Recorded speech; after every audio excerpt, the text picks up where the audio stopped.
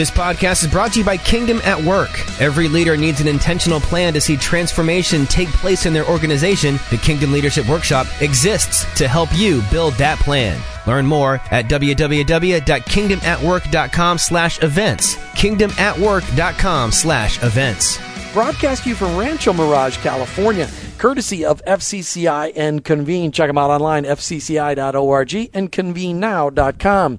We're on location at the 2018 International Summit, a gathering of Christ followers who desire to live out their faith in their work while pursuing excellence. Today, in the second half of the show, we're talking with Henry Kaestner. He's a name you may have heard of before, and if you haven't, you're going to want to hear about it after we're done. He's involved in several things, and this is not the last time you're going to hear from Henry Kaestner right here on I Work for Him. Henry Kaestner, welcome to I Work for Him.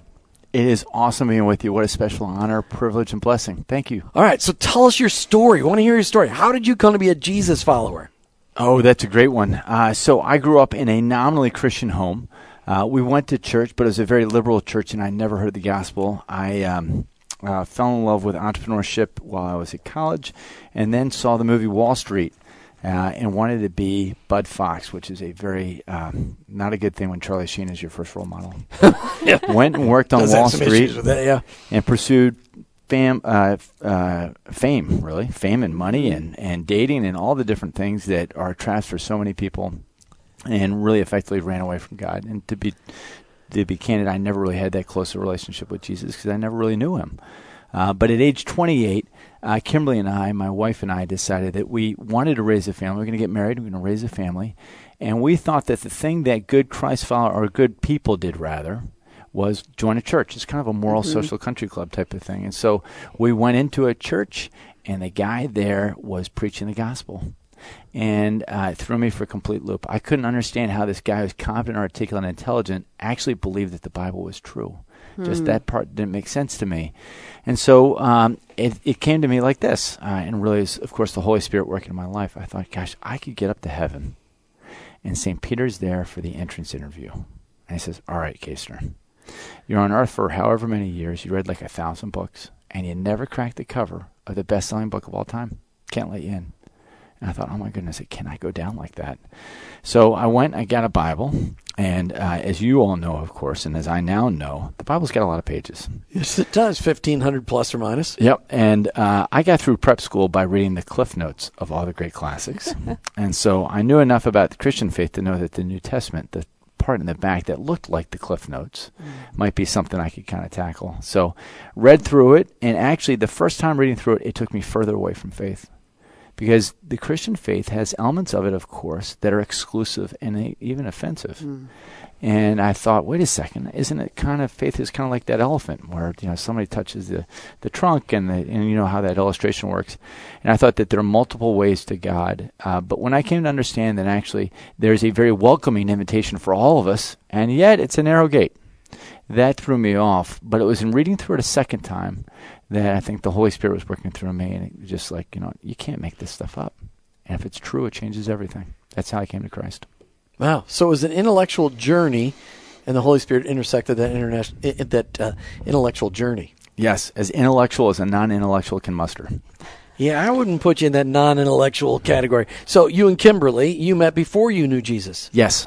And how did you guys find Jesus together, or who followed who? Oh, that's a great question. So the answer to the last part is neither, and here's how it went down.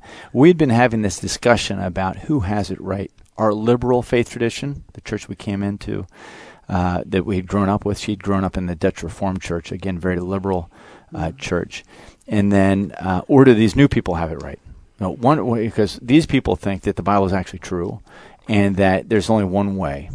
And so who's got it right? And so we wrestled with that for about a year and a half. I didn't even take communion for the first year and a half because I didn't, the pastor would say, listen, if you don't believe that Jesus is the light and the truth and the life and the way, don't take this. It'll be dangerous. So I didn't even take communion at church.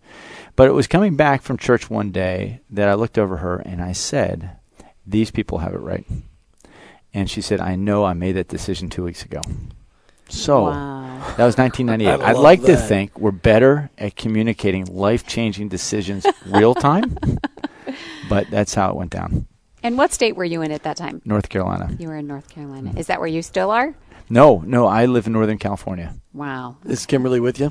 She is. Good. Okay. Well, I mean, like not right here, right now with me, but I mean, yes, we're still very much married. Said, I live in Northern California. Okay, what happened? Oh, yes. Was on the I, so we're like, well, where does Kimberly live? Oh, I follow. Yes. All right. So, at what point in time? Yes. Okay. So you came to Christ as an adult. You already were a business guy.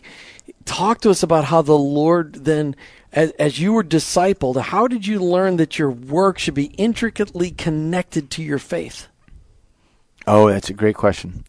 I think this is the case for a lot of adult converts where it becomes very black and white and everything is all about this new faith. I mean, I saw the world in a completely new way. And it was impossible for me to compartmentalize things. I mean, I had just seen this amazing thing and it was going to change my life forever. So I never took my faith for granted early on. And sometimes now, unfortunately, I do, and I'm not as intentional about it as I'd like to. We all go through ups and downs. But in the first couple of years, it's actually very, very clear to me that there was a new way. There's a new purpose to my life, and it needed to incorporate everything. I couldn't look at the work I was doing before. I had a financial derivatives company, and there are some aspects of the client entertainment that were just completely out of line with this new faith that I had. And for me, it became very black and white. Couldn't do that anymore. So I sold that company and then started up a new telecom company called Bandwidth with a partner who became my best friend, a guy named David Markin. We started a company called Bandwidth. And at Bandwidth, we sat down and we said, we want to be really intentional about our culture. This is to let you know the time, this is late 90s, 2000, 2001. And it was all about corporate culture. When I worked on Wall Street, I wore a suit and tie to work every single day, and it's just kind of the dress code. And that was the time then all of a sudden you could start wearing flip-flops to work. And all of a sudden there were ping pong tables. Yeah. And culture was a big deal. Yeah, and beanbag chairs and those things. And I said, and culture, to be clear, was a big part of the success I'd had at the prior company. So I sat down with him. I said, look, let's be intentional about culture. And he said, that's great. I'm up for that. But it has to be what we want out of our own lives.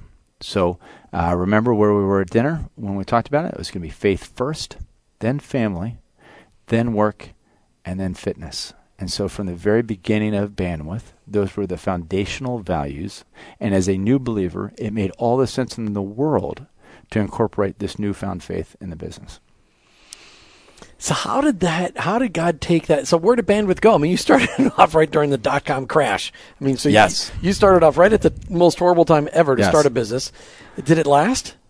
It did. It did. So you made it. Okay. Yes. No. Through the grace of God, we Bandwidth and a company we spun off called Republic Wireless have thrived and flourished. Republic Wireless invents really, really cool technology devices to include the relay device. Think of a cell phone marrying a walkie-talkie and having a baby, and that's a relay device for parents who want to be able to communicate with their kids but don't want to give them a screen yet. Yeah. And then we've got a mobile. It should be anybody up to like 21. They shouldn't have a screen. Well, I'm 48, and so you should probably take this away from me too. But so that's one of the things it does, and it's a mobile operator. So we sell to hundreds of thousands of consumers across the country, and that's a private company. And then we also have a public company. A company we took Bandwidth public in November. It trades on the NASDAQ, and through the grace of God, it's flourished. It's done really well. It's got a great following, is a lot of great financial success to the glory of God. What does it do? I mean, Bandwidth, what does it do? Yeah, so great question. So at the simplest, we're in telecom. We're a competitive local exchange carrier, but we're a network operator. Think about telecom is all about origination and termination. So you originate the call through a phone number that sits on a network, and then you terminate the call in the other place. And you probably are familiar with the concept of long distance minutes. Sure. Well, we don't do that part, but we do the origination part. So we serve up phone numbers and allow companies to be able to have the software to be able to incorporate phone numbers into their offerings. So we power 12 different products within Google. We work with Microsoft. We work with pretty much many of, I won't say all because that's not true, but many of the high-end technology firms that incorporate phone numbers into their product offerings. Think about when you go and get a car service through a shared service, and they go ahead and you can call them.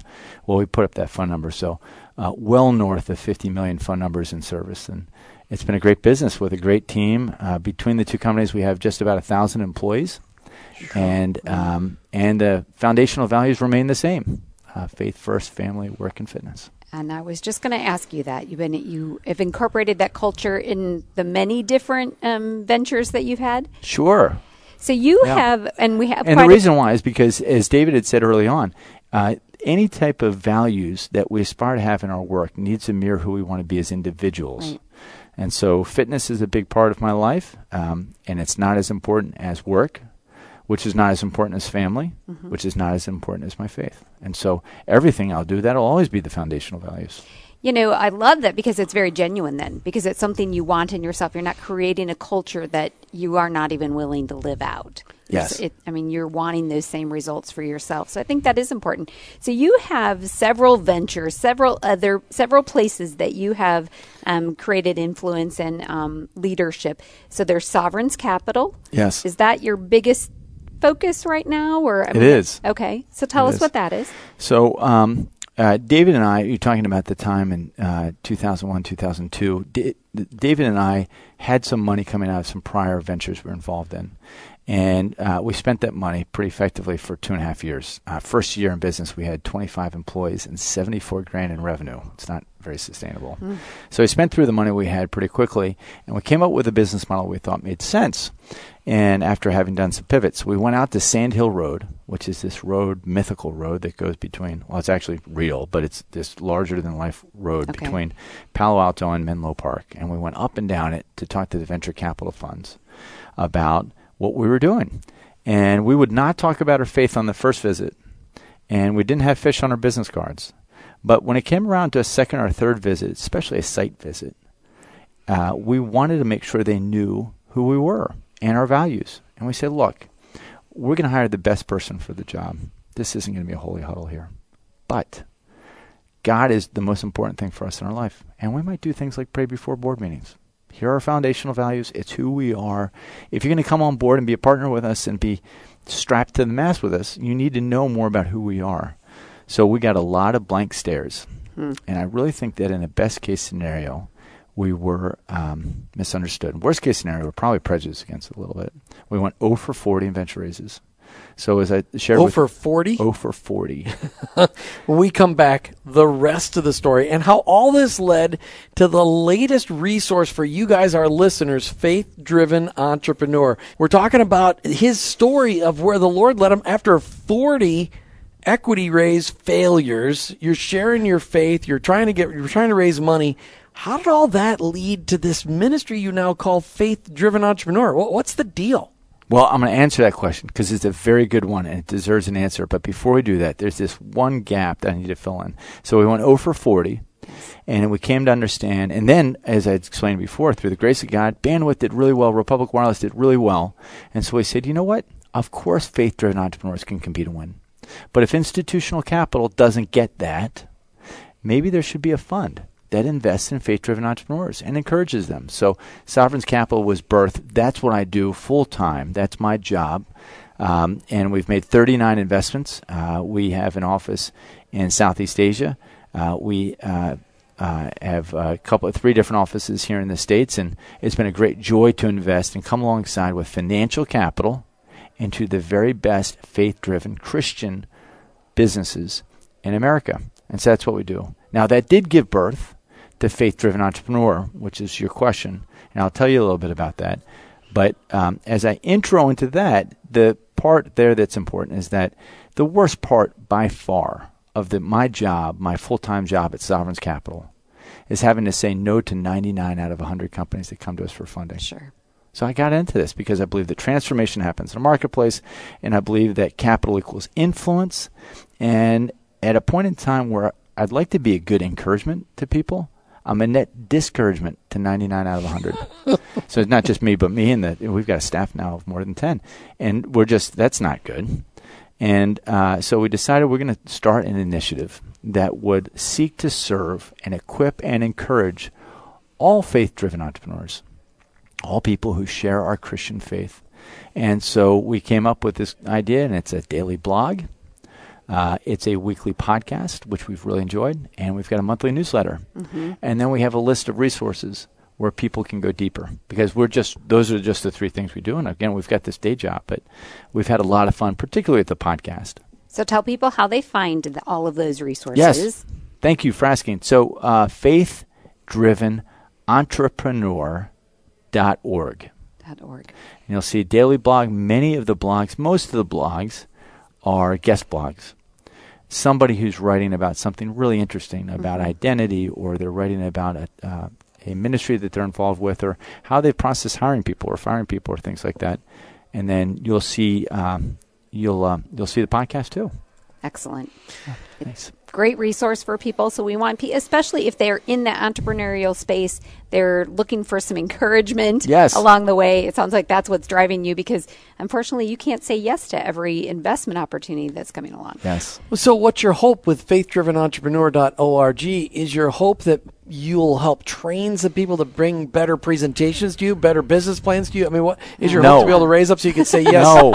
2 out of 100 times? No. We want people to understand, first thing, entrepreneurs, as is the case with all Christ followers, but I'd say particularly with entrepreneurs, have an identity problem. And I see this more in entrepreneurs. And by entrepreneurs, you also mean, business owners of all types. Now, we're not just talking about the Mark Zuckerbergs of the world. We're talking about church planners, too. But the identity of an entrepreneur gets wrapped up in being this person that's growing at 20% month over month. And ultimately, along the way, they've missed the fact that maybe they haven't missed, but maybe they're not as conscious about the fact that they are a beloved child of God. That's their identity. And God actually doesn't need them to be successful. The work's already done. And so when they can kind of steep in the fact that they're a beloved child of God, they can then look at their work not as their identity, but as their way to come to the altar with all that they are, all their creative energy, all their innovation, and they can really make a big impact. But all too often, faith-driven entrepreneurs miss that, and their lives are characterized by having high levels of anxiety. That's the biggest warning sign that our identity is messed up. When we are anxious about work. Now, we should always be concerned about our work. It's important stuff. We should react with urgency. But when our lives are characterized by anxiety, that's a bad sign about our identity. It's also a warning sign that we're now in a position to have maybe even a negative witness. I can talk about my faith and I can talk about our foundational values all I want. But if I get really stressed out and freaked out at work, that's not a good witness. But I'll tell you, one of the things that is really impactful, I think, at Bandwidth is that David's best witness and testimony comes from when we power Google's voice network. It's a pretty big deal. It's a pretty big network. So when the red phone rings and our network is slow, if our network is slow, their network is slow, he responds to that with urgency because the situation calls for it. You really have a red phone? No, it's not, but it's a figurative red phone. But I you just follow wanted, me. Yeah. Come on, only people that watch Batman understand the red phone. We're going back and we're going to make that phone red. Okay. As it turns out, it rings on a whole bunch of different people's mobile phones. Okay. But he reacts to that with urgency because the situation calls for it, but without anxiety. And it is that time that people say, I want what he has. He can talk and pray at the employee picnic and at Christmas dinner and tell the foundational story when new employees come on, and that's all important. But it's those times when people said, he's got something I don't have, and I want that. Wow. And that is the powerful witness. It really is. So there's another thing that we've learned about you. You are involved with Praxis. Yes. Tell our listeners a little bit about that. Oh, Praxis is great. Praxis is really a home for entrepreneurs that are trying to understand how they might have a redemptive edge to their business. It's birthed out of, let me tell you about the leaders real quickly. It's co-founded by two guys, Josh Kwan and Dave Blanchard, about 7 years ago. And they were inspired by the story coming out of England in the 1840s, 1850s called the Clapham Circle. Sure. So people like William Wilberforce and others. And they got together and they said, what are the challenges of this day and age? And how might we go ahead and come up with innovative entrepreneurial solutions to these things? And out of that came things like the Society for the Prevention of Cruelty to Animals, schools, ministries, hospitals, and, of course, the end of the slave trade. I mean, amazing things happened when they came to understand what is wrong with London society in the 1840s and said, we as Christ followers are going to be a part of bringing about God's kingdom on earth as it is in heaven. And they did that, and they did it super effectively. And so Dave has come to understand, of course, that entrepreneurs can continue to do that now, right? But there hadn't been a place to really accelerate the very best faith-driven entrepreneurs. And so he meant to set up an accelerator, and they've done that. They're based in New York, which is where most of their staff is. Josh remains in California, but Dave has led the organization very well in New York, and they've got a whole bunch of really, really cool programs for for-profit entrepreneurs. They have a great one for social entrepreneurs, and they also have one for college students called the Praxis Academy, which is very hard to get into, and they're in the process of expanding it. It's very selective. They have more than 300 college students that go each summer through an intensive to understand the biblical call for entrepreneurship and to tackle things like we were talking about on the program, identity and culture and spiritual formation. You look at the Christ, you get exposed to Christ followers who are business owners all the time. Yes. You're talking about Sovereign's Capital. You're trying to find 1 out of 99, 1 out of 100 that is worthy of you guys actually investing in. And you got faith-driven entrepreneur because you want to push truth into those people that are doing that. What are a couple of things that you need that our listeners could really use to hear from you about if a Christ-centered entrepreneur, what are some of those key things that they really need to understand about that intersection of their faith and their work and running a business? Oh, it comes back to the identity. It says, who are you? And if your identity is this beloved child of God and you sit in awe of the gift that's been given to you of life, it changes everything. And everything will flow from that. So there isn't really any type of a compartmentalization. There's an earnest desire to thank the giver of this gift, and that desire manifests itself through every aspect of who you are. So let's talk about, I know what you are doing through Sovereign's Capital, and you've shared that. What do you want to say to the investment community as far as how others could help support Christian business owners? Oh, gosh, that's a great question. There's so much that the investment community can do. So I said something before I think that's really important, and that is that capital equals influence. I am very encouraged by the deployment of chaplaincy in Christian businesses. But one of the reasons why I'm really encouraged by it is because it's not only the deployment of chaplaincy in Christian-owned businesses, it's the deployment of chaplaincy in the secular world too. Interestingly, the secular world is even embracing and adopting and scaling chaplaincy faster than the Christian world, which doesn't make any sense. No, it doesn't. So follow me on this. Just about every professional sports team in America has got a professional chaplain because they understand that their teams are pure play on human capital, provide vocational red meat for your employees to chew on, provide health benefits, provide for good finances, and their spiritual care. And so as other investors can say, you know what, we invest in companies that have human capital, and we can employ things like chaplaincy. That's a real powerful force. And for more, you're going to have to check out Henry Kaestner online, faithdrivenentrepreneur.org. Henry Kaestner, thanks for being on I Work for Him today. Thank you for having me. It's amazing. faithdrivenentrepreneur.org. You've been listening to I Work for Him with your hosts, Jim and Martha Brangenberg. We're Christ followers. Our workplace, it's our mission field, but ultimately, I work for Him.